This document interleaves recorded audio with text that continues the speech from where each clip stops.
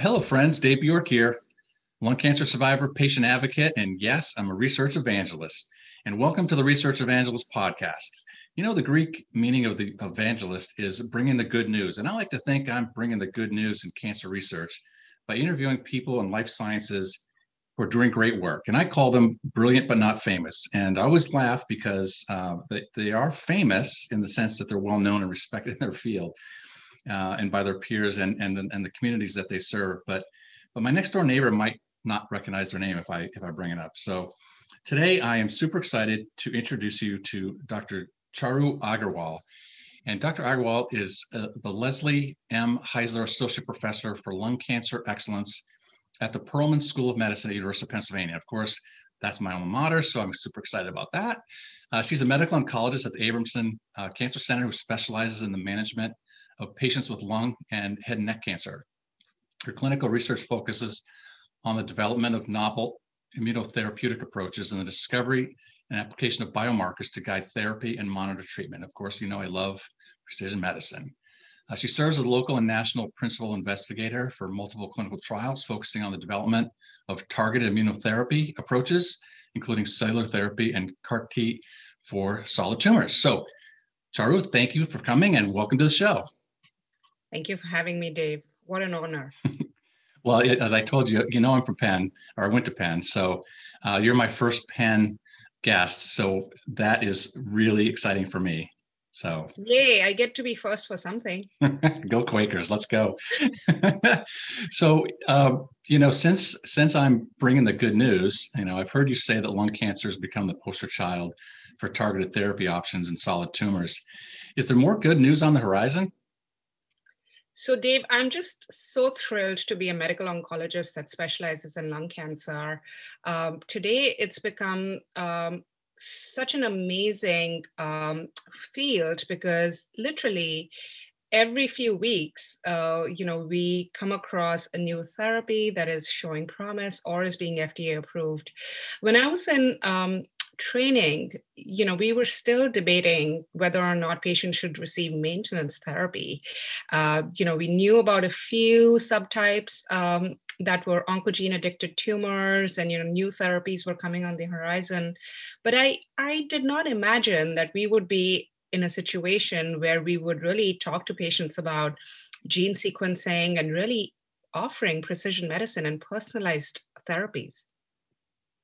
I definitely think there are many new options emerging.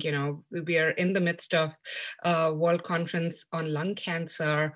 And just last night, we heard exciting data on therapies for EGFR exon 20 insertion mutations. Now, we all know that EGFR is a very actionable target, but we also know that within the EGFR mutation subset, there are mutations that are sensitive, and then there are mutations that aren't. And EGFR exon 20 has insertion mutations have characteristically or inherently been resistant to our current TKI approaches. I was really thrilled to see that now not just one, but two drugs are showing benefit responses. I think we have a long way to go in terms of making these drugs tolerable for our patients because it does come with baggage of toxicity. So we heard data on mobocertinib and we heard data on amivantamab, and we find that both drugs are quite active. And I think it's very exciting to see that while we are beginning to carve pieces of the pie, we are also being able to act upon those pieces. And then, of course, everyone is really excited about the KRAS G12C inhibitors and, the activity that we are seeing. Again, the activity is not as robust as we would have expected with an EGFR or an ALK TKI. But remember, this is a KRAS G12C drug. If I'm seeing a response rate in the 30s, I'm actually pretty thrilled about it because that means that I'm able to still offer personalized therapy and avoid toxicities that otherwise would come with chemotherapy. Yeah, there's a lot of exciting things happening. This conference, the World Lung, is it's so massive. It's kind of intimidating for us patients to try to figure it out. But there's some advocates out there that like Janet Freeman Daly and who are just science gurus for us to help guide us with the latest information. So So I'd like to really kind of get to know you a little bit about, your journey, as you're now at Penn, of course, but you went to medical school in India and you did your master's in public health at the University of Alabama, Birmingham. I'd love to hear, kind of how you found your way, to Penn, and what obstacles, did you encounter as a woman and as someone who was new to the United States? Yeah, so I grew up in New Delhi, India, which is the capital and very metropolitan and multicultural. And I went to medical school there, and I really had this inclination to do something beyond I could achieve in India. And my parents encouraged me to consider, um, you know, possibly doing a postgraduate degree or doing masters and consider doing residency in the United States. And I wasn't quite sure if I wanted to leap into that right away. And I definitely wanted to get a better understanding of what life would be like in the United States if I were to come here. And I pursued a master's of public health. With a major in epidemiology and statistics at the University of Alabama in Birmingham. And it was kind of a reverse culture shock. I won't be dishonest about it, Dave, because I came from New Delhi to Birmingham. While I love Birmingham as a town, I think, it was completely reverse of what I had imagined as, a young adult coming to the United States. However, I have to say that opportunity of pursuing a master's program gave me so much in return. I was able to then really understand the American health system because it's so different. Than any other country outside of the US, this whole managed care, Medicare, Medicaid. I really got an in-depth understanding. I took courses in public health law. And I think that was just really eye-opening. And then having epidemiology and statistics really formed the foundation for a career in research. I will also say that while I was doing my master's program, I had the opportunity to be a research assistant, and I sought to do research in oncology. At that time, I worked in outcomes research at the bone marrow transplant unit at the University of Alabama at Birmingham School of Medicine. And I really got drawn into, how much you can do in terms of outcomes research, as well as how novel therapies were shaping outcomes for these patients that had received allogeneic and autologous bone marrow transplants back in the day. So my first research presentation was actually an oral presentation at the ASBMT meeting back in 2005. And I was really drawn to the idea of, presenting your research, having peers review it. And it was really exciting for me as a research assistant. Mind you, I had not even done residency at that time. And that really laid the groundwork for a career in oncology because I thought I could, really make a difference. And it wasn't until fellowship that I realized that I wanted to do lung cancer. And that's mainly because, I think you're not really exposed to solid tumor oncology as much when you're a resident. All we see or a lot of our perceptions are colored by what we see on the inpatient side. But in fellowship, I got to see the outpatient world of, a lung cancer clinic where I was able to see how, we can really make a difference in making people have good quality of life. Right. So I think I was really drawn by that. I was drawn by the fact that we can keep folks doing what they want to do, what they love to do, keep them out of the hospital, and offer meaningful therapies. At the same time, as a first-year fellow, I was also taking care of breast cancer patients and GI patients. And I felt like lung cancer research, at least at the time, lagged behind significantly what other disease types were doing. There were strong advocacy organizations as well as funding organizations that were behind other disease sites. And I felt like lung cancer really lagged behind, and I thought I could make a difference. And that's how it really came about. I should also say that my path to Penn has been driven not just by my own passion, but has been guided by a lot of mentorship and sponsorship. And I try to inculcate that in my daily life, because I wouldn't have been here if I didn't have people looking out for me. I wouldn't have been here if people hadn't said, oh, she's talented and she wants to do things and she has a drive, so let's give her opportunities. And I've had many opportunities handed to me, and I'm ever so grateful for that. But what I do is I hand them back, and I really make an effort to mentor and sponsor people, especially women, and make sure that I'm spreading the wealth and I'm giving back. I love that. I love that. In fact, there's a metaphor that I've heard that, when women are rising and they say to keep the ladder down, right? So, the next one can rise up, but I love the term sponsorship, right? And it was, someone pointed out to me that that's different than mentorship. Mentors, you look up to someone, but a sponsor really is someone who says, hey, you're talented and we want to make you rise. So, and I love the fact that you're thinking of doing that to the next generation, of scientists. I think that's super cool. And by the way, another thing that is a common thread through the people I've talked to is this idea of the impact of seeing a lung cancer patient that may have influenced your determination to go into that field. So it's really cool to hear that. So as a lung cancer patient, I can tell you that means a lot. That means a lot to us. And I'm just going to throw some sunshine your way, because a lot of us in this community just love people like you who are advocates and involved with our community. So thank you so much for that. So let's talk about your work in clinical trials. I know that you're excited about that. You're very active in that. We talked earlier about sort of this whole idea of precision medicine. So let's just talk about that. Like, tell us some things that you're super excited about, in lung cancer in your work at Penn. Absolutely. So, I think we discussed this a little bit briefly, that lung cancer is really becoming the poster child for precision medicine. And I think what I'm most passionate about is molecular testing for all newly diagnosed patients with lung cancer. And I think we have data now to guide us that irrespective of stage, we should really be testing these folks, because now we have, adjuvant osimertinib, but, we do have trials that have either completed accrual or are close to completing accrual for other TKIs that may be very relevant in the adjuvant space. So firstly, I think for stage 4 patients, everyone should get molecularly tested if they, have a non-squamous histology.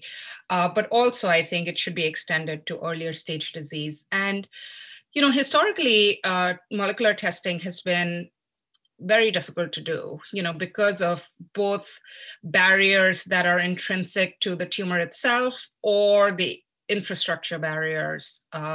We are blessed at Penn to have an in-house mechanism to do gene sequencing, but we find that, even that simple step of acquiring that tissue and sending it out at other places for molecular testing, sometimes that system is just broken, and, it's just a cause for frustration.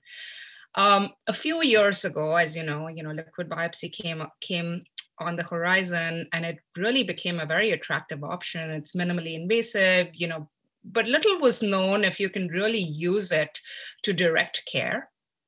And that's where we came in to evaluate whether or not we could use plasma either alone or in combination with tissue testing to really determine what treatments we can offer to our patients. And I think that story has been replicated and, repeated again, to the point where plasma testing has now become routine and standard of care in initial diagnosis and testing. And, I'm thrilled to have been part of that story, where we can now confidently say that if you find a mutation on plasma, you should act upon it.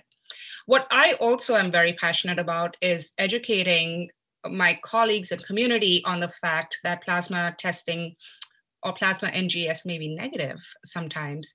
So if it's negative, that doesn't mean that you should stop, or a physician should stop, or a patient should stop. We should always ask about tissue testing, because it still remains the gold standard.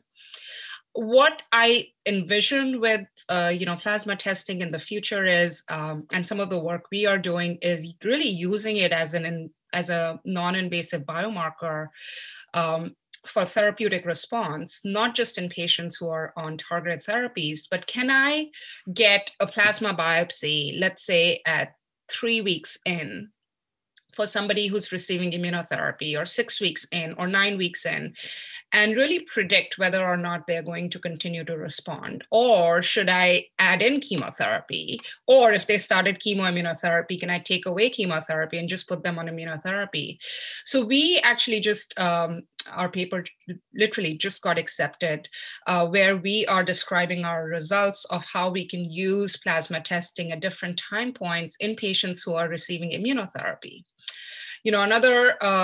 Another approach that we are taking is to really implement plasma-based testing in a system-wide approach. So, academic institutions can do this probably better than smaller community sites, where I can say, I'm going to order plasma testing on everyone, but it's not that easy to actually implement.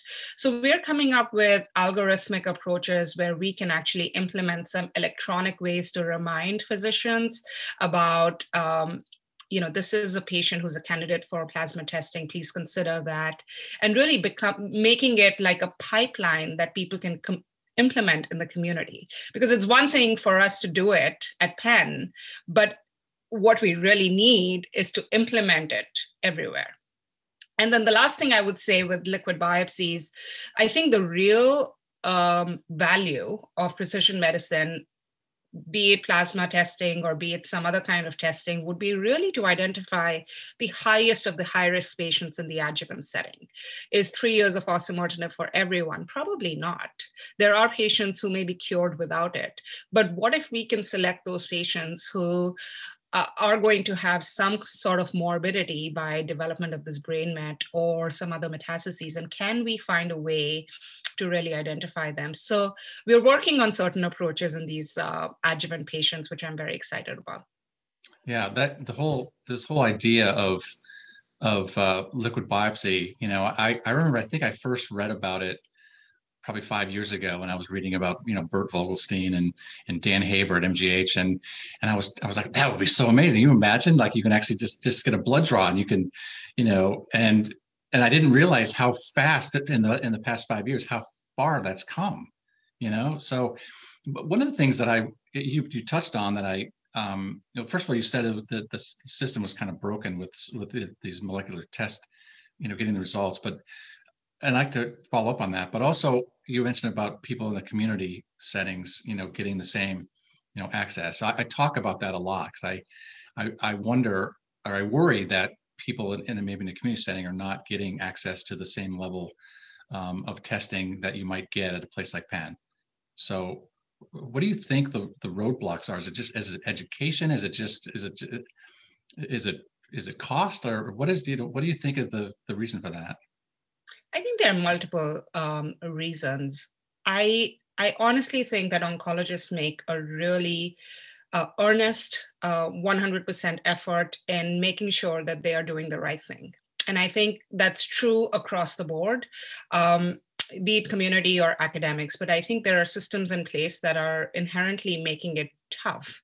For example, if there's a small biopsy sample, and the local pathology lab has done, 15 IHC stains on it already to figure out if it's a squamous or a non-squamous, the high likelihood is that residual tumor sample is just not enough to do any kind of meaningful molecular testing. So then, the oncologist receives the report and then says, okay, fine, I want to go ahead and order NGS or gene sequencing. There's a delay in the time that the oncologist sees the patient, orders the testing, and then the sample goes out to an outside test. What would be really nice is to have reflex testing.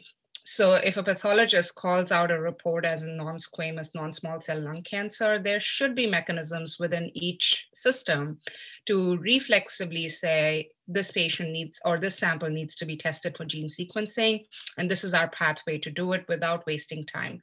I mean, let's be honest, we've done this for breast cancer forever. You never hear of left ductal invasive carcinoma. You hear ER/PR positive, HER2 negative, invasive ductal carcinoma.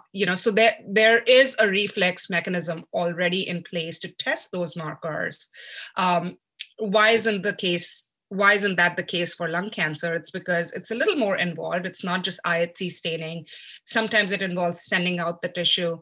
And often the oncologists, when they're seeing the patient, don't know if the tissue is enough or not. And that's a communication that happens later. Patients often are in need to start therapies or are anxious. So, I feel like there should be mechanisms in place to implement faster testing, perhaps by reflex mechanisms, but not all places know what are the right steps to implement reflex pathway. It's one thing to say, just implement reflex testing, but it's actually very complicated. IR radiologists are getting biopsies, pulmonologists are getting biopsies, pathology specimens are coming from surgeons from different places. They often don't know what the stage of the cancer is, so they don't know if they're supposed to reflex on everyone or reflex on just one sample. It's very, very complicated. So what we are actually trying to do, and this is a grant-funded project, is to really implement a step-by-step approach to implement reflex testing. And it would be a really nice roadmap once we have this all solved out or panned out, to share with community hospitals that this is one way to do it. And like I said to you, Dave, I don't think only university hospitals should be doing it. My goal is that every patient should be getting precision testing. And how can we make it easy so that everyone can implement such a system?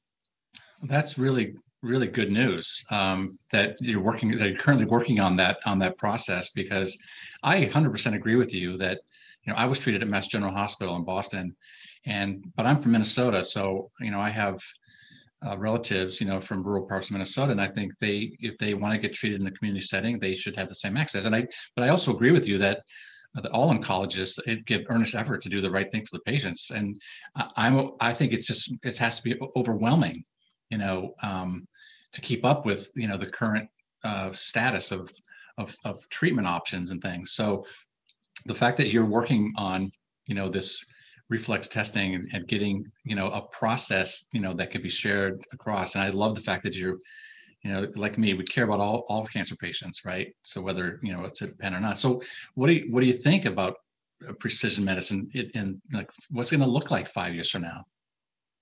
I think we're going to be way ahead of what obviously we are today.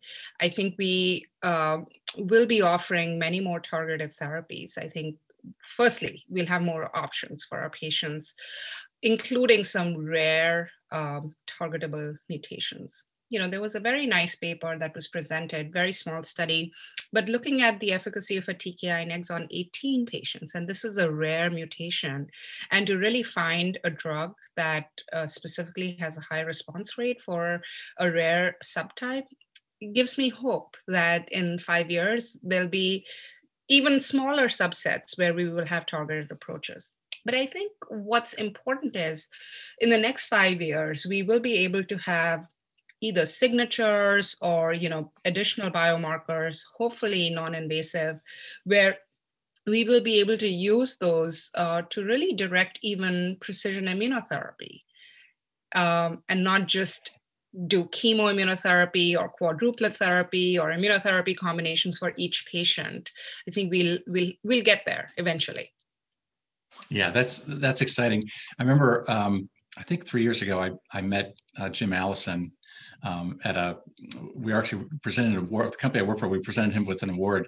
This was, of course, before he got the Nobel Prize. So, I mean, he was famous, but he wasn't, as famous as he is today. But I just remember thinking about all the hard work that it went into his research over the many years, and now we make assumptions that's so simple, like, oh, immunotherapy. I'm like, well, yeah, but it took years of research, right? And so the stuff that you're doing today is going to impact things 5 and 10 and 20 years from now, right? So, I think that's really exciting. You mentioned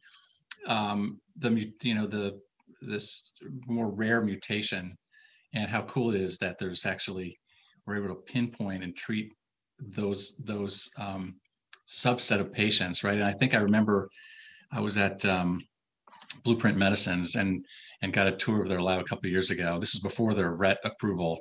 And they were talking about, they're a precision medicine company, and even if it's only 1,000 patients or whatever, those are still humans. Those are still, right. So how cool is it?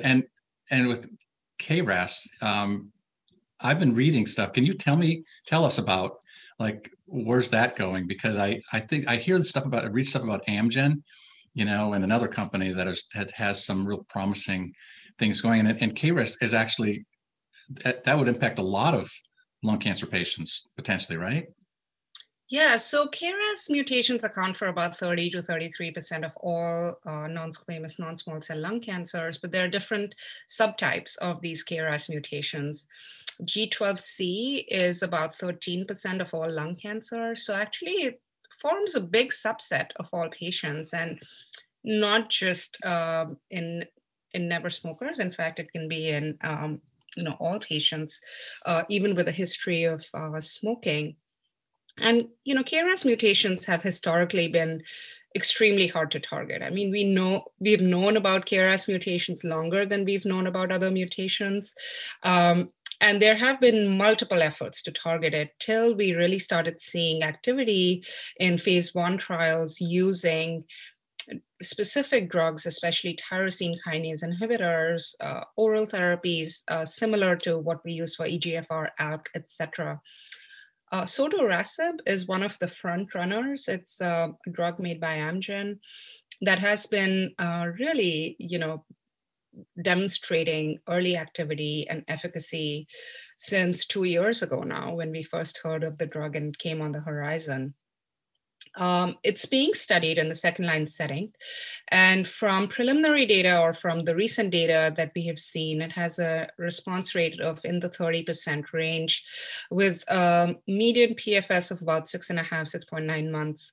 And I think while, not striking in the same way that we would expect osimertinib or alectinib or brigatinib or one of these, third generation TKIs to behave, I think the very fact that we are able to get a significant response in a second-line patient with minimal toxicity compared to docetaxel, for example, that we would normally use, I think is very striking, and it's a really good option for our patients. What's really humbling is that that's not the only drug. There is the Mirati drug that's also showing efficacy. And of course, there are ongoing cellular therapy trials evaluating either TCRs, so these are these T-cell receptor agents, or actually CAR T cells targeting KRAS. So as you may know, at Penn, we have a very active CAR T cell program. And I am running a couple of trials in lung cancer, specifically related to CAR T cells. One of our trials is a CAR T cell against mesothelin, but we have found that mesothelin expression is higher in patients that have a KRAS mutation. And, could we use cellular therapy for this particular group of patients? I think remains to be determined, but definitely early efforts are ongoing. That's cool. That's very exciting. I'd love to come down to Penn sometime and have a tour with you. I haven't been there in a long time, so I think it'd be kind of fun. I would love that. I think a lot of us up here in Boston, we kind of we think the world revolves around us sometimes, so just to be honest. And so I'm trying to be. Philly has better food.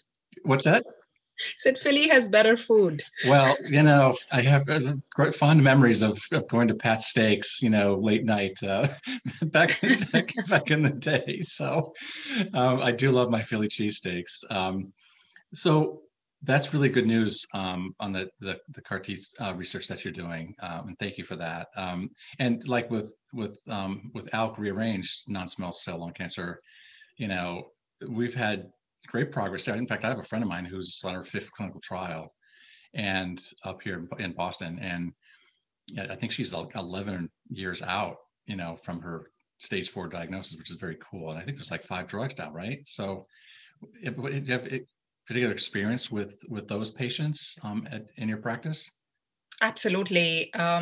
So the joys of molecular testing, I'm able to actually discover these mutations in many of my patients. And really, I think the joy, because I'm able to offer them this pill instead of having to offer them chemo or chemoimmunotherapy. And really, it's a completely different outcome, right? I mean, I think with ALK drugs particularly, we are seeing unprecedented, median progression-free survivals, as well as, now we're seeing 3 or 5 year survivals being reported on these drugs such as alectinib and brigatinib. And it's just incredible to see how far we've come.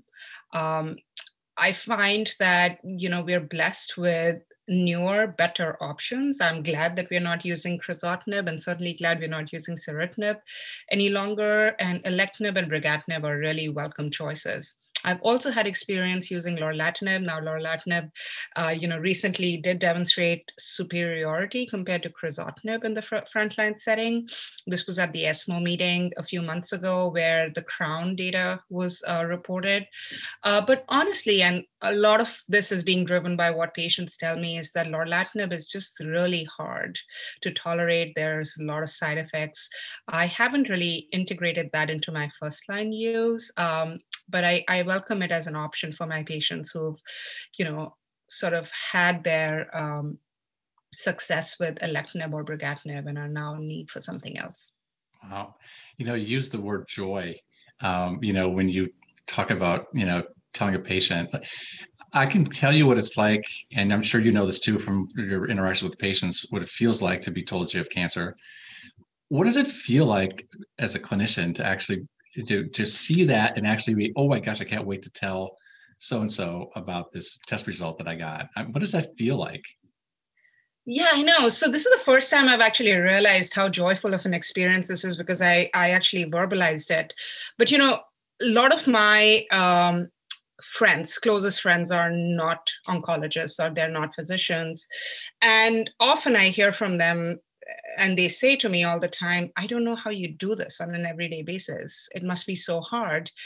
And I've always realized that it's such a hard job. We have so much weight on our shoulders. I mean, I love my patients dearly, and they trust me.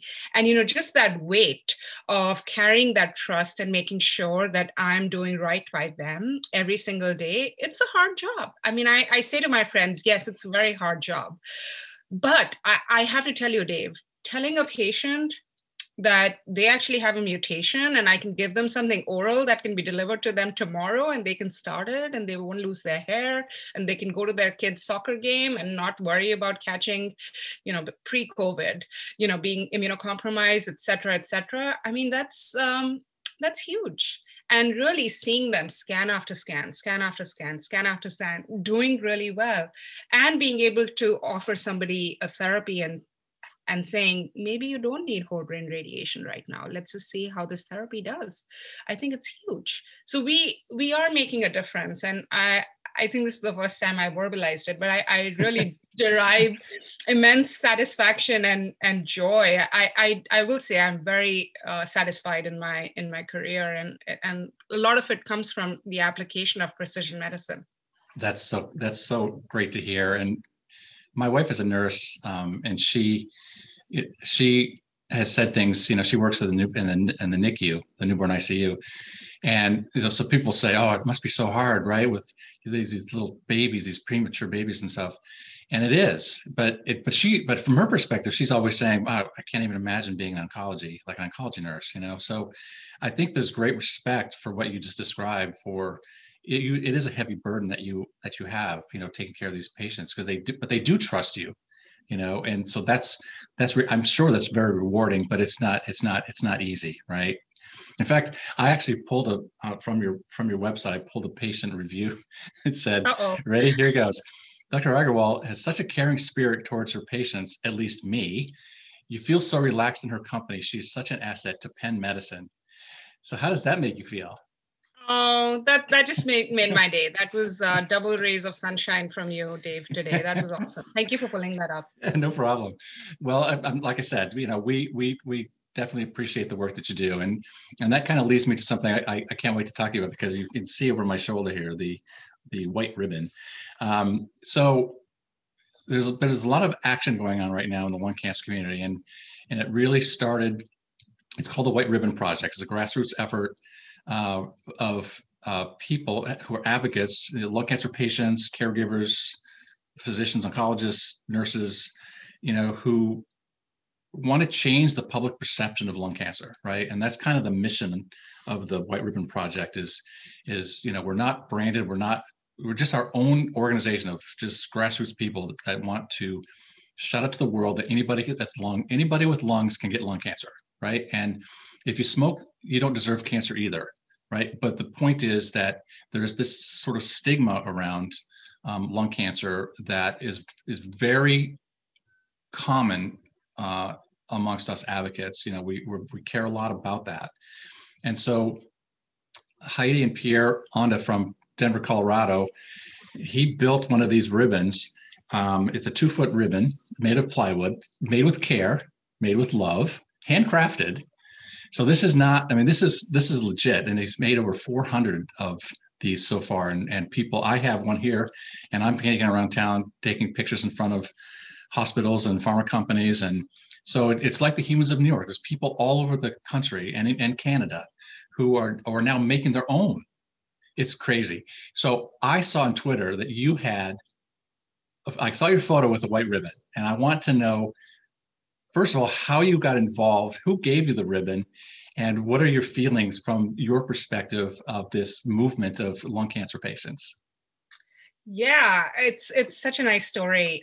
So before I tell you the story, I have to say that it's not just patients. I feel like at some level, even physicians get stigmatized for taking care of certain types of patients or certain types of cancers. Good point. So, I very much realize the stigma that there is and the need to constantly overcome it. And, one person can't do it. It has to be patients, it has to be advocates, it has to be physicians, it has to be organizations, it has to be industry. It has to come from everywhere. So I connected with Heidi actually over Twitter, and I was just blown away by her story. And, it's not that I don't see it in my practice on an everyday basis where patients, who are young and are devastated by a new diagnosis, and it just makes you realize that anyone, any single person can get lung cancer. And I felt like that message needed to be amplified. So she and I were connecting, and she was in the process of sending me a ribbon. And lo and behold, I'm sitting in my office space, in our clinic touchdown area, and I look over my shoulder, and it turns out that a patient had actually hand delivered a ribbon to one of my partners. And I looked at that ribbon and I said, "Oh, Heidi, you don't even have to send it to me. It's already here." And I took a picture of that and I posted it. And then the patient who had actually handed it to my colleague then connected with me on Twitter and said, "Hey, is that the one I dropped?" And then, of course, another one of my patients next week, who's a very dear patient of mine who I've taken care of over 3 years, she came in with one handwritten and hand signed, which I've hung in my office now. But it's just been remarkable to see this grassroots effort really take on. I've seen some pictures of them or their garage where they're actually hand producing these ribbons. It's incredible. I love it. And, as much as I can do in my own capacity to amplify it, I will, because I think this is a very, very important message to get across. Well, you made a great point about from the clinician side as well. So thank you for sharing. I appreciate that. Was that Dan? Was it Dan? Yes. Dan Wilson. Oh my yes. God! Now I remember. That's right. Oh my gosh, he is killing it down there. He's doing a great job. He's a great advocate. He's great. Yeah. So, but I'll tell you that the spirit body. You're right. It's not just patients, and what we're trying to do is we're trying to get everyone to see this difference, and people like you make a huge difference. It has a huge impact, because this idea of, I'm not currently in treatment at Mass General, so I'm not going into the hospital.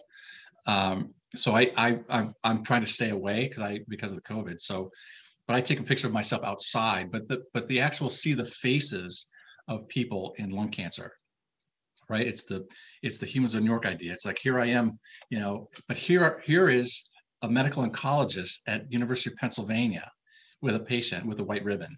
those images are so powerful. That's the power of this movement, really, right? It's like the City of Hope. It's like the Kimmel Cancer Center. It's like Fox Chase.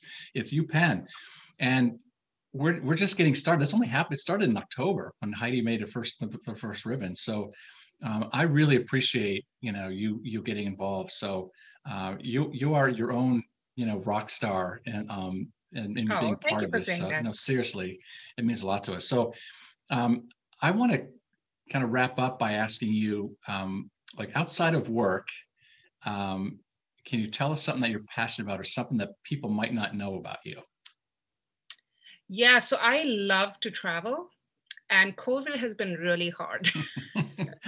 Yeah. So I have two young children, and I think they have been to more countries than their collective ages combined since they've been born. And they still joke around that they haven't been to Florida. They have actually, but their idea of Florida is going to Disneyland. But I said, yeah, but that's okay. You just went to Iceland. That's okay.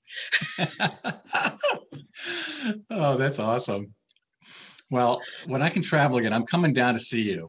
Okay, I and would love maybe that. we can walk over to Abner's and grab a cheesesteak when I'm in town. 'Cause it's been a while since I've been down there. I haven't been traveling much either. But anyway, Charu, thank you so much for being on the show. I really, really, really appreciate it, and I can't wait to share this, with everybody. So thank you so much.